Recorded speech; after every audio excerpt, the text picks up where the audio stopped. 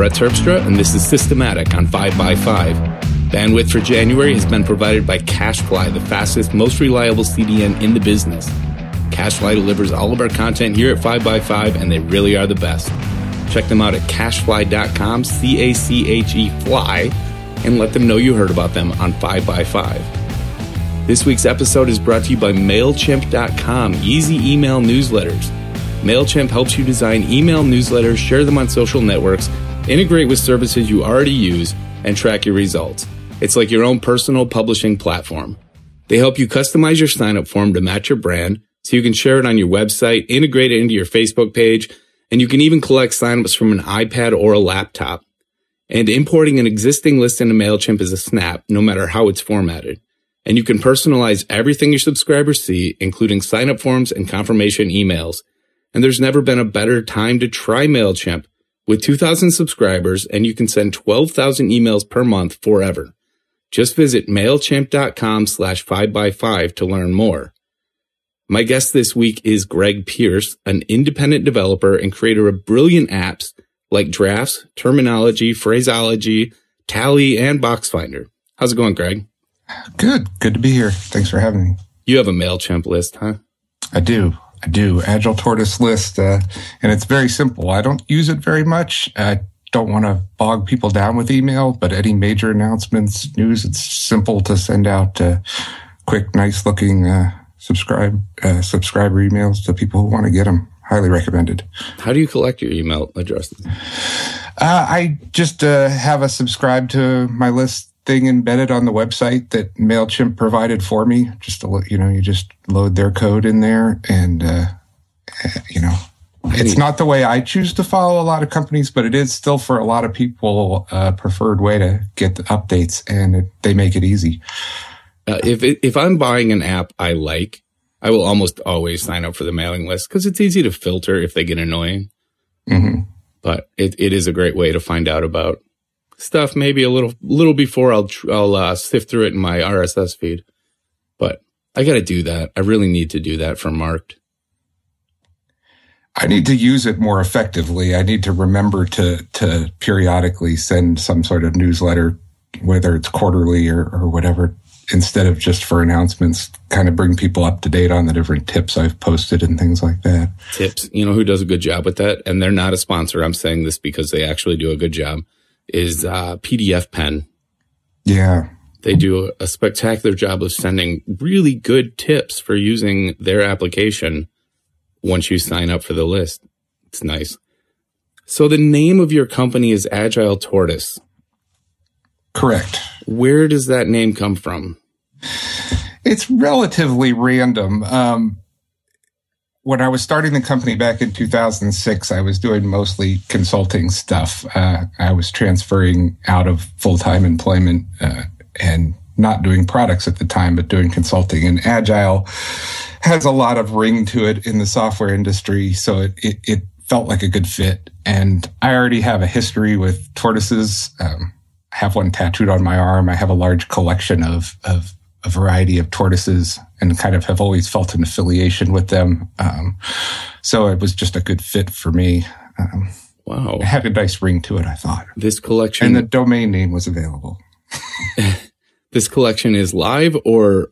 No, trinkets and sculptural turtles and stuff. That's funny. Every time my wife and I go on a trip, the one souvenir we'll bring home will be a tortoise, like a jewelry box tortoise or a wooden carved tortoise or anything that's a tortoise. Yeah, well, it's amazing how prevalent my background, I did graduate work in folk studies and have always been interested in folklore and all, and the role of the turtle in so many different cultures, Yeah. It's not just the tortoise and the hare kind of thing, but they represent wisdom and patience and a lot of attributes I aspire to. Forever.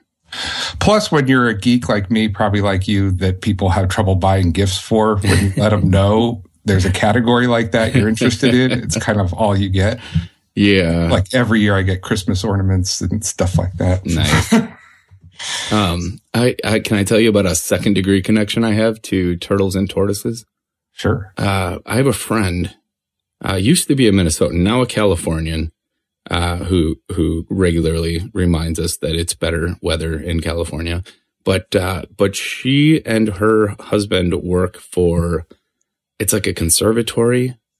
And it was this very wealthy guy that decided tortoises needed to, like certain breeds or certain species of, that they needed saving. And he built one of the best conservatory, sanctuary type things for tortoises. And her husband's job is like lead vet for this place.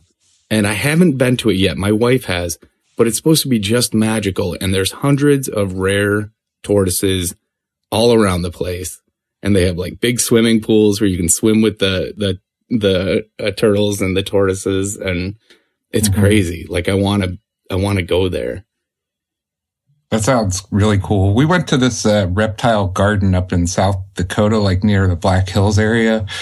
And I can't speak to how reputable zoologically the place is, but they had several Galapagos turtles that have been there since long before, you can't get a Galapagos turtle out of the Galapagos and haven't been able to for a long time, but these are like 120-year-old turtles. And you could go right in with them and sit with them and touch them and stuff. It was, fascinating to just be around a creature that has existed that long. It would be. There's Super 8 footage of me as a very young child trying to ride one. It wouldn't move for me. And I wasn't brutal about it or anything, but I was patting it on the butt and hoping it would go. Yeehaw! And this place I'm talking about in California, they have armed guards 24/7 because there's a lot of value, I guess, in black market turtle parts. Yeah, they actually have a program here in Texas to monitor turtles. Volunteers can report their sightings and stuff because they have a big problem with turtles disappearing. They're carted off to Asia for, I don't know, various medicinal things and stuff but there's apparently quite a bit of a problem with that. I don't know. All right. So anyway, on to more. Well, I suppose that was relevant. Sure. You make a lot of productivity tools, Drafts being probably your most popular and one that is widely known among iOS users. What drives you? Well, let's start with Drafts. What's the story? What's the origin story of Drafts? Origin story is pretty clear cut. I've told it elsewhere before, but it's actually one of my few apps that I had a light bulb moment on. And its original conception was a lot simpler than the app is today, but I was writing an email to my wife on my phone one day a few years ago and decided halfway through writing it that I should really text it to her instead of email it because it was a more immediate need. And that sounds simple enough, but if you kind of think through the mechanics of it on an iPhone, it wasn't that easy. You had to go select all the text. You had to copy it. You had to quit. You had to go over to the Messages app. You had to address the new message and paste it in there. And that context shift was kind of a pain. And what I wanted was a tool that allowed me to get the text up front before I decided what I wanted to do with it. Because the more I thought about it, the more times everything I was doing with text on the phone, I didn't always decide up front what it wanted it to be. I jot down an idea. Maybe I wanted it to go to Twitter. Maybe I wanted it to go to Facebook. Maybe I wanted it to go to both. Maybe I wanted to email it to someone, or maybe I wanted to message it. And if you have to decide that stuff up front, it's kind of a barrier. So the concept behind Drafts was to remove those barriers and give you a place to just open it up, type something, and then be able to send it wherever you wanted to. Well, and I was going to ask you for the elevator pitch behind Drafts too, for people who hadn't heard of it, but that was pretty good. Well, thanks. My tagline is where text starts on iOS. So, and it's a pretty amazing tool because you don't even have to do anything with your text to begin with. So you can use it as kind of a scratch pad and it'll store your previous text and you can decide, I need this in Evernote. I want to append this to a text file in Dropbox, etc. Yeah, I've had people describe it as Post-it notes for your phone. just anything you want to jot down quick, those napkin notes. And people use it for longer texts and stuff as well. It's suitable for a variety of note-taking things, but definitely what distinguishes it is what you can do with the text afterwards. Over time, I've added all the different, integrations with Dropbox and Evernote and stuff. So you can use it as a front end for a lot of different tools, OmniFocus, whatever else. And you made it extensible, which I think is a major part of why it maintains visibility, because people can constantly be adding new actions and new ways to use the X callback URL. Mm-hmm. And I think that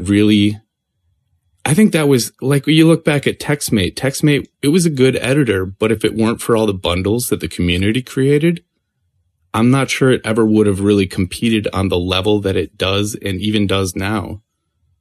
Right. And people are doing things with drafts that I never imagined, where I didn't even necessarily think of as possible when I designed certain features, and people come back with these actions that do stuff like recursively send each line of a draft to Fantastical to create multiple events and stuff. It's brilliant. It's fun. Brilliant. And I featured an app a couple weeks ago called Shoots and Leaves. Mm-hmm. And I called it Drafts for Pictures. But one of its major features for me was that it could upload your picture, create a text link, and immediately turn that into a note in Drafts that you could do whatever you wanted with. Right. So other apps can even leverage the flexibility of Drafts. And I love to see that sort of integration popping up. I mean, certainly I've gotten feature requests to support photos in Drafts, and I've always avoided it because I think it's a bit of a Pandora's box because of the number and level of different services I support. And there's no way I could consistently provide photo support across all those different services, which leaves you with a user problem of not understanding why certain actions can do photos and certain ones can't and stuff, which adds a level of complexity I didn't really want to get into. Yeah. But it's great to have tools like that can work as a companion.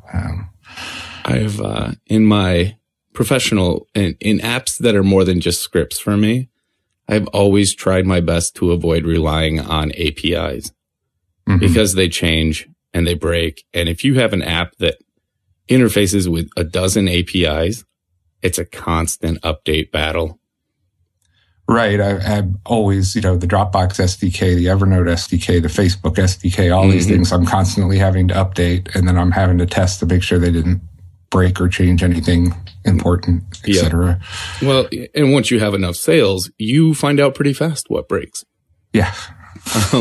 Okay, so you kind of answered this question already, talking about drafts, but everything you make pretty much is a productivity tool or implements like things like a dictionary or a writing application in ways that make it a productivity tool. What's the personality trait that really, in your opinion, makes you so interested in making people's lives easier? That's an interesting question. I think, I don't know what your road into programming was, but mine was not the traditional road. My background isn't in computer science or anything. My background, was working in offices, and my inspiration to start to program was to make life easier for people, to dive in and say, this is a tedious job. There's a better way to do it. So I guess I wouldn't say I was a programmer who got into productivity. I was a productivity person who got into programming. So it was kind of natural for me to seek out those sorts of things. And I cut my chops working in-house as, in an IT department doing software development for a company, a small manufacturing company where I was able to just kind of dive in anywhere and say, well, let's fix this process. Let's make it better. And they gave me a lot of leeway. So I was coming up with those sorts of things on a small level, scripts, and, I started in FileMaker and built up to other tools, just to make people's lives easier. So that's kind of my mindset to begin with. Yeah, that very closely parallels mine. I always thought early in my career that I should just make money as an efficiency expert, because I would go into any job situation and immediately see what could be done faster, more easily, and more automated. And it just kind of, like, when I was an art director, it was my first time using a Mac, and within a week I had figured out a way to automate most of my job. And within a year, I had gotten my job to the point where I was working 2 hours a week and faking the rest, because everything was automatic. And I just had to initiate processes, which is when I quit. Because when you get to a point where you're working 2 hours a week, you get bored. I don't care how much they pay you. I think a job has to keep me busy to some extent. And once you run out of things to improve efficiency on, maybe you should go become an efficiency expert. There are people, right, that, like, factories call in and they observe for a day all your processes and then tell you how to make it better. That's a thing, absolutely. Right? Oh, yeah. And I went through that process with that company I was at as an IT manager. Was a growing manufacturing company, and they went through that process. They brought in manufacturing consultants who would spend 2 weeks there watching their whole shop floor processes and then come back and say, here, you can cut out, you're carrying these materials from this location to this location 5 times a day. You should be able to figure out how much you need and do it once a day. Or the way you're routing the processes through your floor is inefficient. You need to move this machine over there, and that will save you X number of man hours or whatever to produce this product. And I've actually since leaving my job, have taken on consulting jobs similar to that, where over the phone, people explain to me how they do computer-based tasks. And I immediately can turn around and say, well, here's where you can stop typing in these bizarre file names, or here's where you can use Hazel, etc. That's fun for me. That's just a good time. Yeah, some people just don't research tools. I mean, you run into so many people. I mean, the traditional office stereotype is that Excel expert who can do some incredible and amazing things with Excel, but doesn't even think about the possibility of tools outside of Excel that might do something better. They get so focused on their one realm. And if you come in and kick open the door and say, well, if you actually did this piece of it with some other tool, it would be that much. And it comes with experience. Like, once you solve problems enough times for yourself, if you have that personality type, it's really easy to translate that to other workflows. Okay. What time is it? It's time for a sponsor. We have a few to get through today, so I will go ahead and we'll talk about Squarespace. This episode is brought to you by Squarespace, the all-in-one platform that makes it easy to create your own website. For a free trial and 10% off, go to squarespace.com and use the offer code NEWYEARS. Squarespace is constantly updating their platform with new features, new designs, and more support. They have beautiful templates for you to start with and tons of style options for you to adjust, so you can really create your own space online. Squarespace takes care of hosting, SEO, and even makes sure your site automatically looks great on any device. It's incredibly easy to use, but if you want some help, over 70 Squarespace employees are on the customer care team based in New York City. Squarespace truly cares about design, and it really shows throughout their entire site, which they're always updating with fun new branding and has won numerous awards. They have 2 brand new iOS apps for Squarespace customers, Squarespace Blog, which lets you easily draft posts, schedule and review posts, as well as monitor and manage comments on your blog. Squarespace Blog is fully integrated with Layout Engine, allowing you to easily format text or Markdown, tap and drag images within your post, and modify detailed post settings on the go. There's also Squarespace Metrics, which allows you to monitor website analytics like KPIs and page views and unique visitors, and projections and charts for your websites are at your fingertips. Also, there are iOS 7 updates for their Note and Portfolio apps. And don't forget about audio collections for musicians and the amazing new 3D visualizer for shipping. As I said earlier, you can try Squarespace for free, no credit card required. And if you decide to purchase, it starts at just $8 a month, and that includes a domain name if you sign up for a year. Also, make sure to get 10% off and support the show by using the offer code New Year's. So thanks to Squarespace for supporting 5x5 and Systematic. All right. Have you played with their new Squarespace logo thing? I haven't. I feel like reading about it was intriguing enough. Yeah, it's pretty nifty. Like I read a lot of design and web design blogs.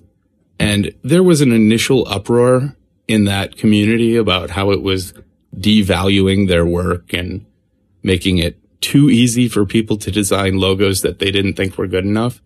But there were some really good responses to that, where it's a valuable tool for companies that may not even realize they need a logo yet. And while the marketplace gets saturated with similar and kind of stock logos, they're all still better than Microsoft clip art. And, right. And the companies that see, that there's this just, kind of horizon line of similar logos are the ones that are going to go and pay a designer to make them stand out. So I don't see it being a major detriment to I don't know, the design when community. Squarespace first came out, was there a similar uproar from web programmers? There was. They're providing a valuable service for people to get up and running. And honestly, like these days, I would tell most of the people who come to me that they should just try Squarespace before they go and pay for a custom site. I've been sending my mom there. She's an artist. She's a fiber artist and needs a website, basically a photo gallery and stuff. And she's overcomplicated it.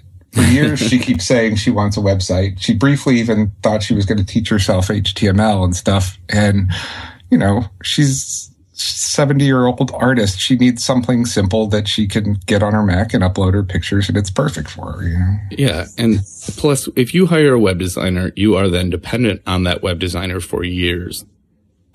And with Squarespace, you're dependent on yourself. And Squarespace continuing to exist, but I think they will. Mm-hmm. So you play some music. What do you play? I'm a guitarist mostly. I mean, I pick around at other stuff. I can play a little piano, more or less anything with strings on it. I can probably make some noise with. You ever play bowed instruments? No, I have not. That's one I haven't gotten into. Banjo? I play slide guitar some. I play a little mandolin. I've picked at the banjo, but it didn't fit my style. Yeah, I have fun. I have fun dinking around on banjos, but it's not something I would ever write an entire composition on. Yeah. So do you play electric or acoustic? I play mostly acoustic. These days, I don't get a lot of time to get together with people and play and stuff, and mostly I play blues. So I've kind of fallen into mostly fingerstyle blues, sort of old Mississippi John Hurt or Doc Watson style, because mostly if you're playing alone more, you can get a fuller sound playing in those sort of styles. That's what I'm teaching myself right now as I'm going through riff books and learning a bunch of blues stuff. Like, everything from basic walking bass lines to riffs that you can put over the top. And I find that on acoustic guitar, they sound great and they're really good for doing entire compositions. But when you translate the same things to electric, you realize that the roots of all rock and roll come back to the blues. I mean, like AC/DC was basically a faster, louder blues band. Right. And it's fun to take, the stuff that you were just playing more authentic kind of blues on and turn it into rock and roll. I have a dobro and I love playing it because it's got that rich sound. If you're not familiar with them, they're acoustically amplified instruments, which are fascinating in and of themselves because they came around before electric guitars, but the guitarist playing in the jug band and in the jazz bands and stuff needed to be louder So they had, the Dobro brothers down in, I guess, Louisiana invented this guitar that has basically a speaker cone, aluminum speaker cone built into it that gives you that loud metallic sound. It really pops. Not a lot of sustain, but if you're playing finger style, they have a great sound. Yeah, there's Norton, something Norton. There's a band that tours, and they have that in a mop with the string and the wash bucket kind of bass player. Oh, nice. Yeah, nice. He plays all kinds of different guitars, everything from like little garage sale ukuleles to really nice old style blues guitars, and it's fun. It's a fun show. I will figure out his name and link it in the show notes.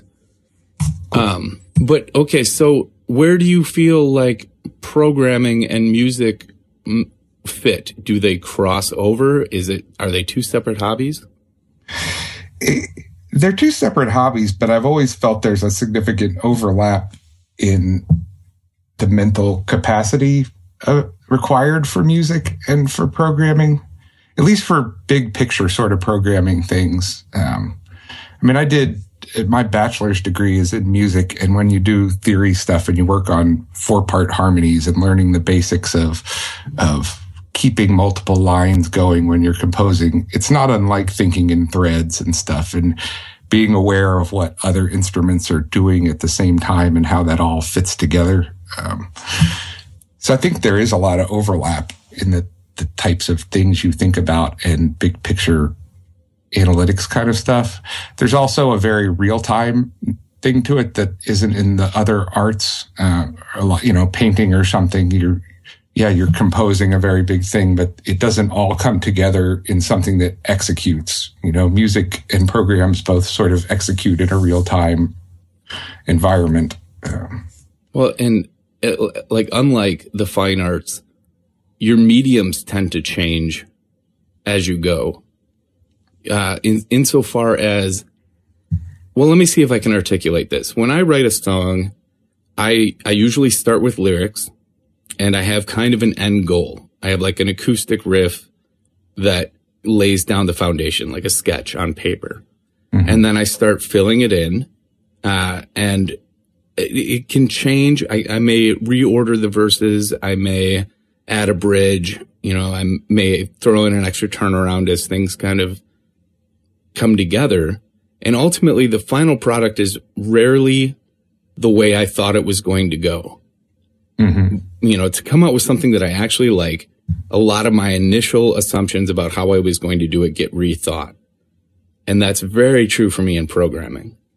Same here. I'm very iterative with programming. I tend to get the basic functionality up as quick as I can. And then for UI type of stuff, I'll go one direction and then I'll end up ripping that out and move it around and find something else that works better, just like changing out instrumentation on if you're producing a song, right. Putting it together layer by layer. And I suppose you could do that when painting. You could switch from charcoal to oils, and I don't recommend that though. No, probably not. But there's artists who have particular themes they rework in different media and stuff like that, certainly. And I doubt that there's any inherent low-level genetic brain function that says one who's adept at music will be adept at programming or vice versa. Well, they say that math is highly related to music. And I believe that. Based on my experience playing in chamber orchestras, most of the people around me, first chair violinist is always a year ahead of everyone in math. Like that's in my experience. And I don't necessarily fit that mold. And I probably don't code the way that those people would code. I feel like for me, the correlation is the creativity. I feel like maybe the way I program is too creative. That's entirely possible, but I feel like I couldn't compose analytically an application just as I couldn't just follow the numbers and create a song. I feel like the creative process is to me the main overlap between music and programming. Mm-hmm. How do you feel improv? I mean, we're talking about composition, and then the other end of it is music. You know, you get play and you improvise and stuff, playing the blues. You know, I don't have a preset. I don't play the song the same way twice generally. You know, when I'm playing blues stuff. And to some extent, I've often wondered how that way of thinking through and reacting to processes might help you to program in an environment like the web, where there's possible unpredictable user inputs, unpredictable, network inputs, API responses, things like that you kind of got to juggle and react to and account for. Right. Well, that's about like prediction. And I think, like, for me, the correlation between improv, where you have a library in your head of licks that you can throw in. You know that if we're playing in A and E, I can use this over that. And you can choose then from your library what you're going to throw in. And you can put twists on it. You can make it fit. And for me, like, if I look at scripting in a language like Ruby, there's generally 10 different ways you could write the same algorithm with just slight variations in the outcome. And when I'm faced with a problem, I immediately have to choose which, lick is going to go in this space and fit best with the rest of the script / composition. Right. And do you lean towards the one that's most readable? I do. Yeah. Most of the time. Sometimes I lean towards the one that's most efficient. Yeah. Try to find the line there. But when I'm writing scripts that I think other people are going to be taking apart, I do tend to lean towards readable. Hey, I have an idea. What's that? Let's do another sponsor and then jump into our top 3 picks, because I'm excited about that. Let's do it. All right. So our third sponsor is Shutterstock.com, where you'll find over 28 million images, stock photos, vectors, illustrations, and 1 million video clips. Start your search at Shutterstock.com to find that perfect image for your website, ad, publication, or any other creative project. Shutterstock.com gives you a global image collection to find images from around the world to suit your project. You can choose between image packs and monthly subscription packages. So you can choose whatever fits your need, and you never have to compromise. Even if you just need one image for a blog or a mock-up, you can do that. Every time you visit Shutterstock, you'll find something new, since they add 20,000 new images every single day and 12,000 videos every week. It's more affordable than you would think, too, with no extra charge for large files. Just download any image at any size and pay only one price. They don't nickel and dime you for high-resolution images. If you need one, you can just take it. Easily curate and share pictures via Lightboxes. You can choose your favorite pictures or videos and then add them to your own Lightbox gallery as you're searching. You can also use their iPad app to do this. And they're really cool because you can share your Lightboxes with other users and kind of find that perfect image for whatever project you're collaborating on. There's also something called Enhanced License Access. If you like an image and you want to run it on print or swag for a trade show, they can get you an enhanced license for any image. They also have a huge library of vectors, icons, infographic templates, and video clips should you need any of those. If you need help at Shutterstock.com, you get an account rep dedicated to you who will answer any questions, and they also have 24-hour support during the week. Sign up for a free browse account at Shutterstock.com, no credit card needed. When you find the images you like and decide to purchase, use the offer code DANSENTME114 and get 25% off of any package you put together over at Shutterstock.com. All right, so top 3 picks. I'm going to let you start and we'll go back and forth. Okay. So have you experimented with 3D printing at all? I have not. I've read about it with fascination, though. Well, I got a inexpensive printer bot Simple for, I have have 3 boys, and for their 12th birthday, I got my twins one of these last fall. And 3D printing is still very much a fiddler's hobby. I mean, this isn't something that it's like air printing to an inkjet. There's a lot of technique you got to learn to it, but it's fascinating stuff. And if you've been curious about it and you looked into it all, you may have looked at the MakerBots or something, and they're like $2,000. Not exactly something you want to go, dump for a little hobby. But PrinterBot has this little one you can get for $2.99 as a kit or $3.99 assembled. It will print up to 10 millimeter cube. So that's, small pieces, but the device itself is so simple that anyone interested in getting into it, it's a great place to start, because if you put it together yourself, you see all the pieces go together. You see how this thing really works. Some of the bigger, more complicated ones, you might not, immediately follow the process as much. But essentially you've got a extruder that takes the filament, plastic filament, melts it, and moves around on X, Y, and Z axes and spits this plastic out in layers and builds up. And it's been so fun just to watch it, and to learn to use it, play around with it as a machine, not just for the printing and the output. But it's just kind of a fun little machine if you like to tinker with stuff.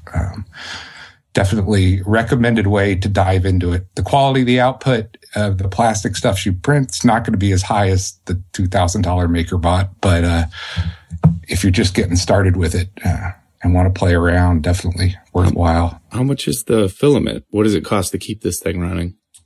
Not that much. I mean, it comes in rolls that are about $30 a pop, and we haven't really put a dent in the rolls we have. I don't exactly know how many meters are on them, but they go, and you can get all different colors and stuff. You can buy that stuff from Amazon for cheap, and there's really no other consumables to it. The modeling is something I haven't really totally figured out yet. There's some good online tools like Tinkercad you can use for free to do your own 3D models. There's a great site called Thingiverse. I'll get you the links for these, but it's basically a library of published models you can download and print. So we did a lot of like Christmas ornaments and stuff like that we just downloaded the models and printed. And it's definitely something you don't expect it to just take care of itself. The software that's used, takes a 3D model as input and converts it into layers. It basically does the code necessary to turn this model into what the printer will understand. And then there's a whole lot of little settings, temperature controls, little adjustments that you have to tweak to get the best output for different models. But I'm currently, my current model is I don't have finished yet, but I'm going to make custom guitar knobs with it. Print some special ones for friends and stuff with the initials on or whatever. But you could make just about anything with it.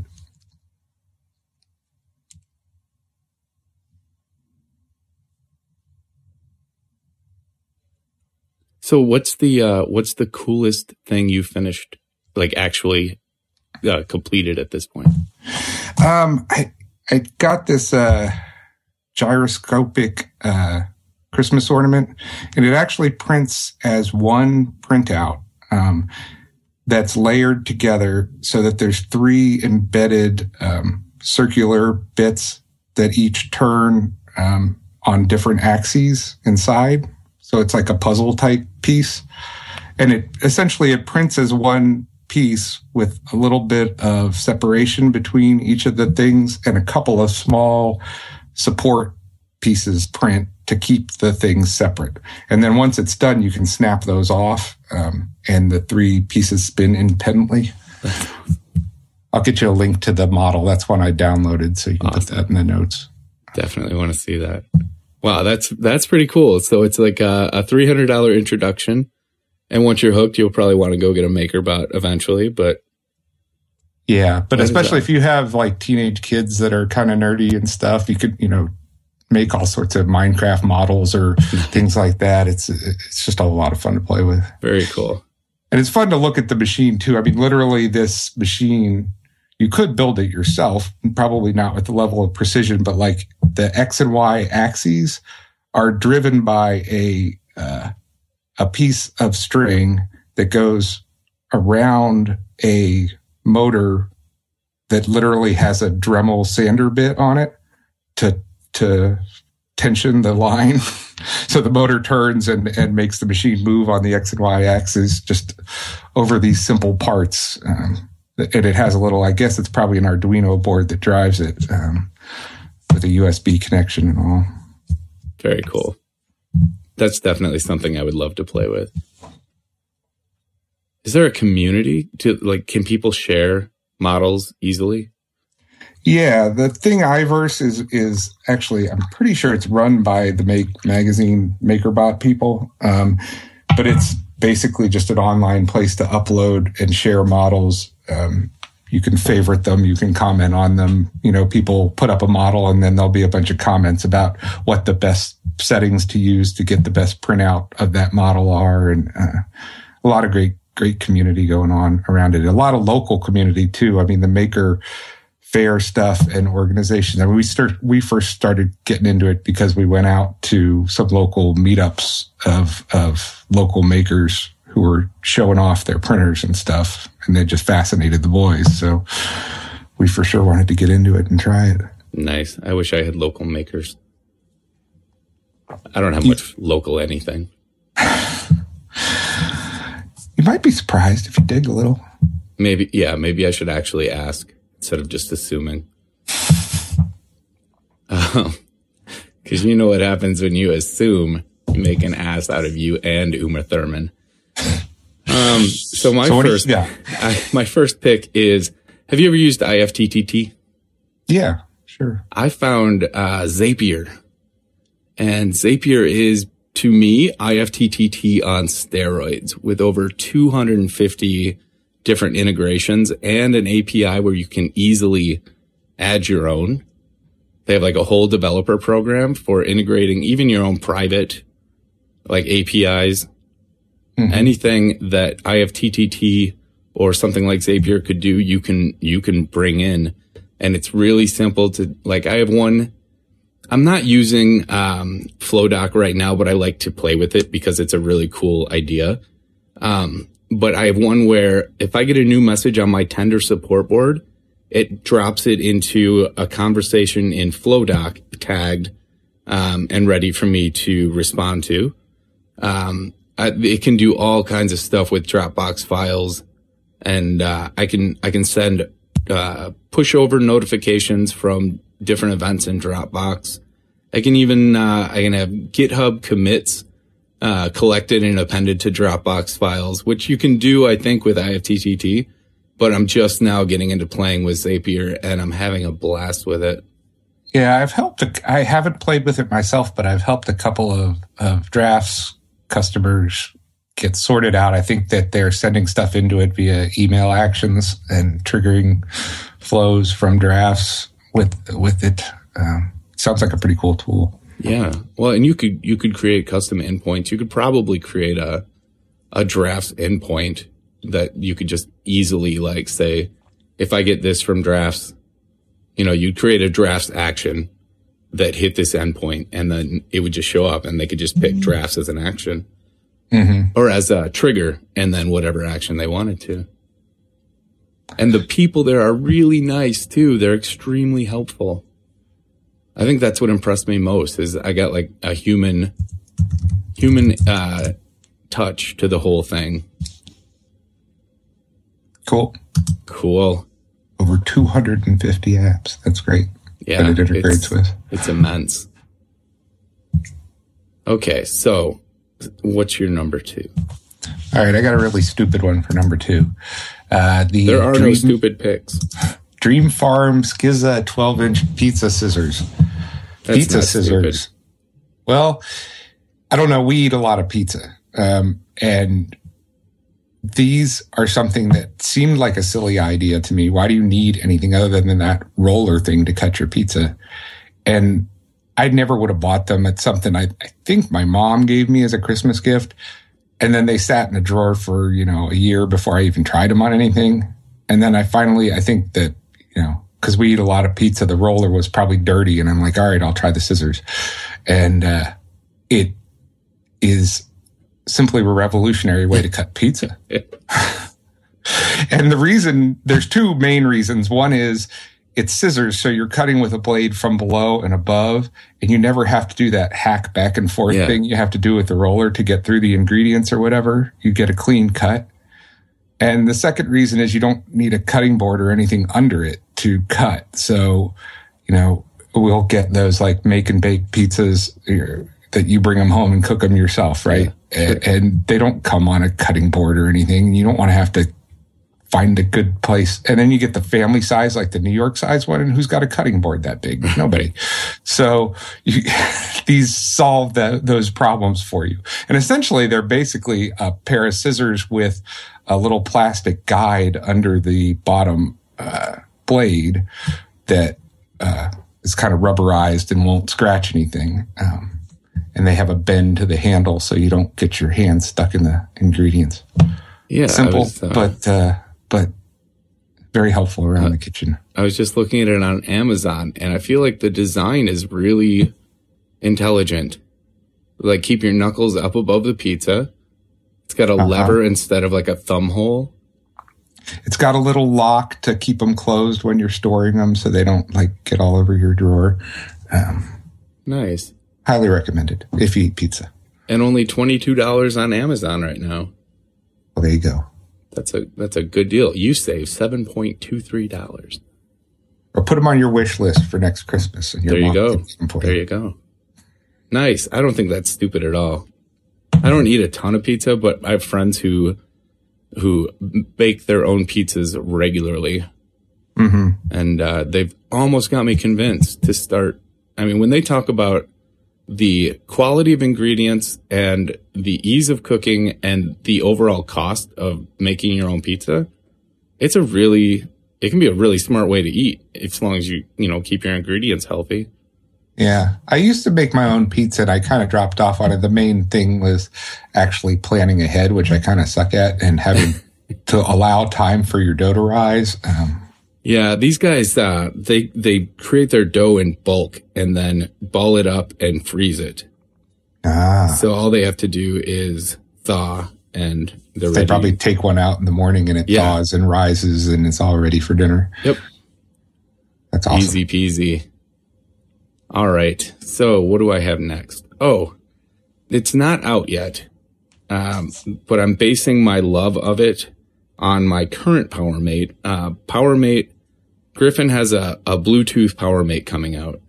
That's a little knob thing, right? Yeah, it's a little hardware knob thing. And with my current one, I've got it set up so that whatever app, like if it's just sitting there normally, with a steady light, it's a volume controller, tap to mute, left and right to increase, decrease volume. But in any app, I can press and hold it for a couple of seconds and it'll start blinking. And at that point, I have a app specific controls and left and right and extended taps. I'll do new things specific to that application, and then a single tap and I'm back to my volume controls. And I just set it up to work with cheaters. I have this cheat sheet application that runs in a Fluid instance. And right now, if I press and hold my PowerMate, it'll pop the menu bar cheaters up, and then I can scroll through the.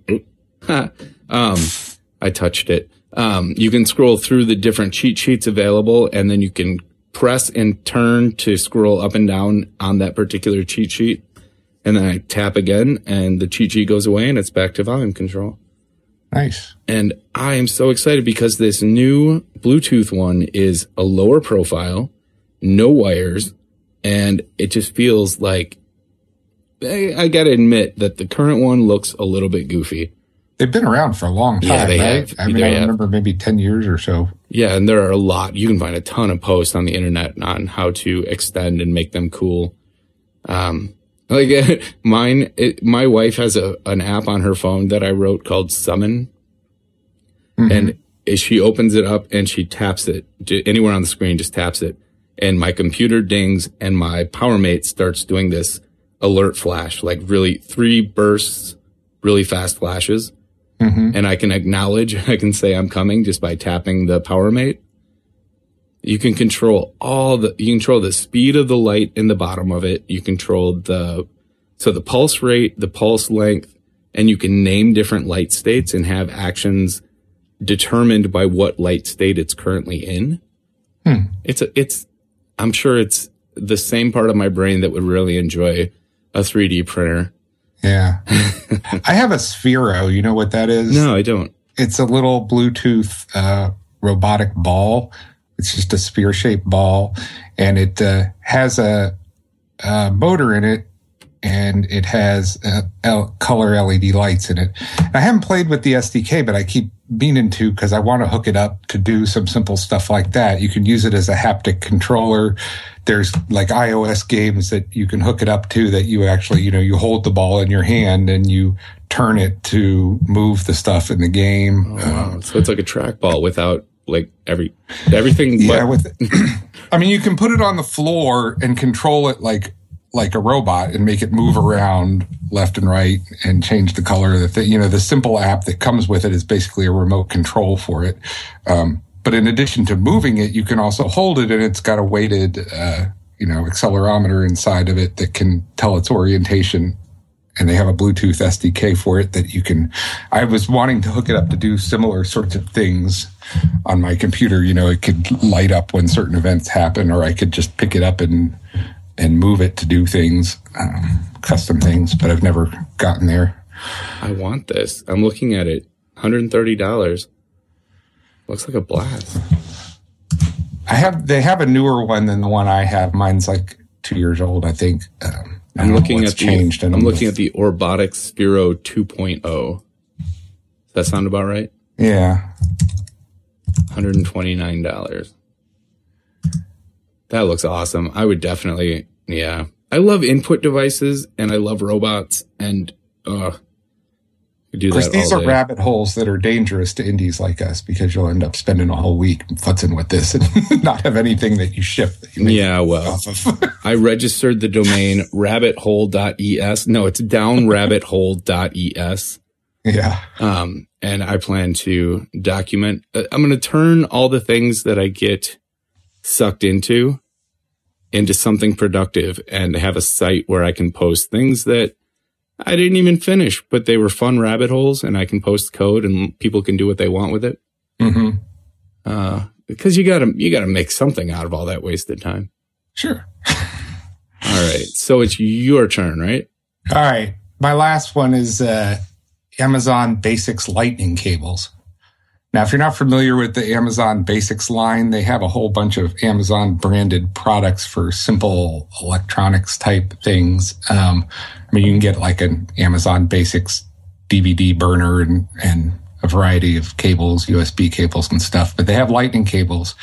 And I will say up front that the quality on them does not match Apple's, that their durability is not there. I've had several of them, and I've had one or two start to, where the sleeve comes away from the connector or something. So don't necessarily expect them. I wouldn't make them your primary travel cable, I guess I'm saying. But they're super cheap relative to Apple's. They are black instead of white, which I like for a few reasons. One, if you're a multi-device geek like I am, I have them on my desk, and the black ones go to chargers and the white ones go to sync. So I have an easy way to figure out which of these cables I want to plug in at a particular time. And the black ones are good for your car, too, because they don't really draw attention to themselves when people glance into your vehicle. Sure. And they also come in multiple lengths, which Apple doesn't really offer, including down to 3 inches, which is a perfect little stubby cable. Like my wife's charger is on the bar in the kitchen, right? We don't want we used to have the 3 or 4 foot long cable and have to have it all wrapped up and twist tied and stuff, when all she really needs is that stubby little thing to plug her phone into. Yeah. So great flexibility. Have you found any issues with them not being recognized? I have not. I bought some like monoprice ones, and they don't, like, the phone never realizes it's plugged in. Or worse, it'll give me a message saying this device is not compatible. I have had no problems with that. I've Cool. used them for more than a year in my car and several on my desk, and they've all worked fine. Never had any issues. Cool. I would love to have some extras around. That would be a good solution then. The short little stubby ones are pretty handy too. Like also if you have a little universal battery pack or something like that, and you don't want the big long cable around, it's pretty nice. Yeah, for sure. I have the Dark Energy battery. Have you seen that one? No. It's there's a name for the specific model I have, but it's from Dark Energy, and it can charge my iPhone and my iPad. It can any device up to 6 times without needing a refill. Oh, nice. And it charges pretty fast too. How big and heavy is that? It's almost exactly the size of like an iPhone 5. Huh. I've got the one from Eton that actually has a crank on it. The emergency one. I mean, you could charge it up by USB, but if you ever need to, you can crank it to create a charge as well. That I could see definite, like, if you live in an area, especially that floods, or any natural disaster. Oh, it's called the Reservoir. I just found it. It's the Dark Energy. For me, Reservoir. it's that we go camping, and we go camping places without power often. And I haven't really had to resort to this, but I can totally see myself giving it to my kids and say, crank this. Yeah, my wife makes me turn my phone off when we get to the campsite, and or before any portage, and I'm not allowed to turn it back on. And it takes me like 2 days to disconnect from my phone, like mentally. I mean, but I do find that's a good reason to go camping once in a while. Well, yeah, I don't use it much when we're out camping, but the things I use it for tend to eat power, like, geocaching or something that's using the GPS and stuff like that. Nice. All right. Well, my last pick is an iPhone app called Heyday. And what it does is it takes pictures that you save to your camera roll and the location information that your phone is saving, and generates a private journal for you showing where you were on a day, and like a visual representation based on collages it creates from the photos you took in those places. And then you can go in and you can reposition and edit the collages. You can export the collages. And it's for me, it's the idea behind why I made Slogger for day one. It's completely automated, and it doesn't pull in like Twitter or any of your social services, just stuff that your phone knows by default, and creates a very workable journal. And it's pretty cool. I like it a lot. It's free too. Nice. Yeah. Try that. All right. There's your dog. Yep. All right. He's been quiet. I have one more sponsor that I really love, and we'll get through that, and then you'll have to remind me your sign-off information. But first, we're going to talk about Hover. And Hover's the best way to buy and manage domain names. When you have a great idea, you want to secure a name for it, something that's catchy and memorable, to represent your entire online identity. So Hover gives you exactly what you need to get that job done.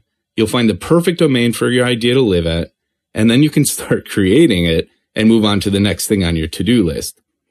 If you know anyone who works in the industry, they'll more than likely recommend Hover to you. Is that true, Greg? Everybody I know who uses them speaks highly of them. Yes. We all love it, and we recommend it because you don't have to be an expert to take control of your own domain. Even if you're using a web developer to create your site, owning your own domain means that you don't have to depend on anyone else in the future to maintain, protect, renew your domain. You're not subject to anyone else's disappearing or getting out of the business. You own it. Most importantly, Hover is honest. There are no upsells, and they don't try to get you to dish out for services you don't need. They just give you powerful tools for finding and quickly registering domain names. You can get great services such as valet transfers, Google Apps, and tons of new top-level domains that you can pick from. And they'll even help you grab a custom email if you want to. And that can work right alongside your current email address. So you never have to send out one of those, hey, I have a new email address to all of your family, friends, and colleagues. You can even forward a custom email to any other address for just $5. Get 10% off your first purchase with the offer code TURTLES. I get to make that one up this week. So it's nice. TURTLES. Thanks to Hover for supporting Systematic and 5x5. All right. This is the sad part of the show. I have to say goodbye. What's is your Twitter handle Agile Tortoise, or do you have a personal one as well? No, I made the mistake of never separating those. So yeah, I'm Agile Tortoise on Twitter, on app.net. You can find me at agiletortoise.com. That makes life easy. For us, not necessarily for you, because you have to mix support and personal tweets. Well, I keep separate accounts for each of the apps, and I think I've done a pretty good job of people interested in keeping up with the apps follow those accounts. Yes. All right. And any other websites you want to mention? No, I think that pretty much covers it. All right. And I'm Brett Terpstra. You can find me at brettterpstra.com, and there is something there called Audio Drop. If you go to brettterpstra.com/audio drop, you can record a 2 to 5 minute introduction of yourself and upload it there. And I collect these, and the ones that are interesting, that sound intriguing to me, often become guests on the show. So feel free, consider it an audition. If you want to be on Systematic, just drop me an introduction there. And you can also find me as TT Scoff on Twitter, GitHub, Last.fm, everywhere. And this has been Systematic episode 81. Thanks for being here, Greg. Oh, thanks for having me. It's been fun. It has. And we will see everybody in 1 week.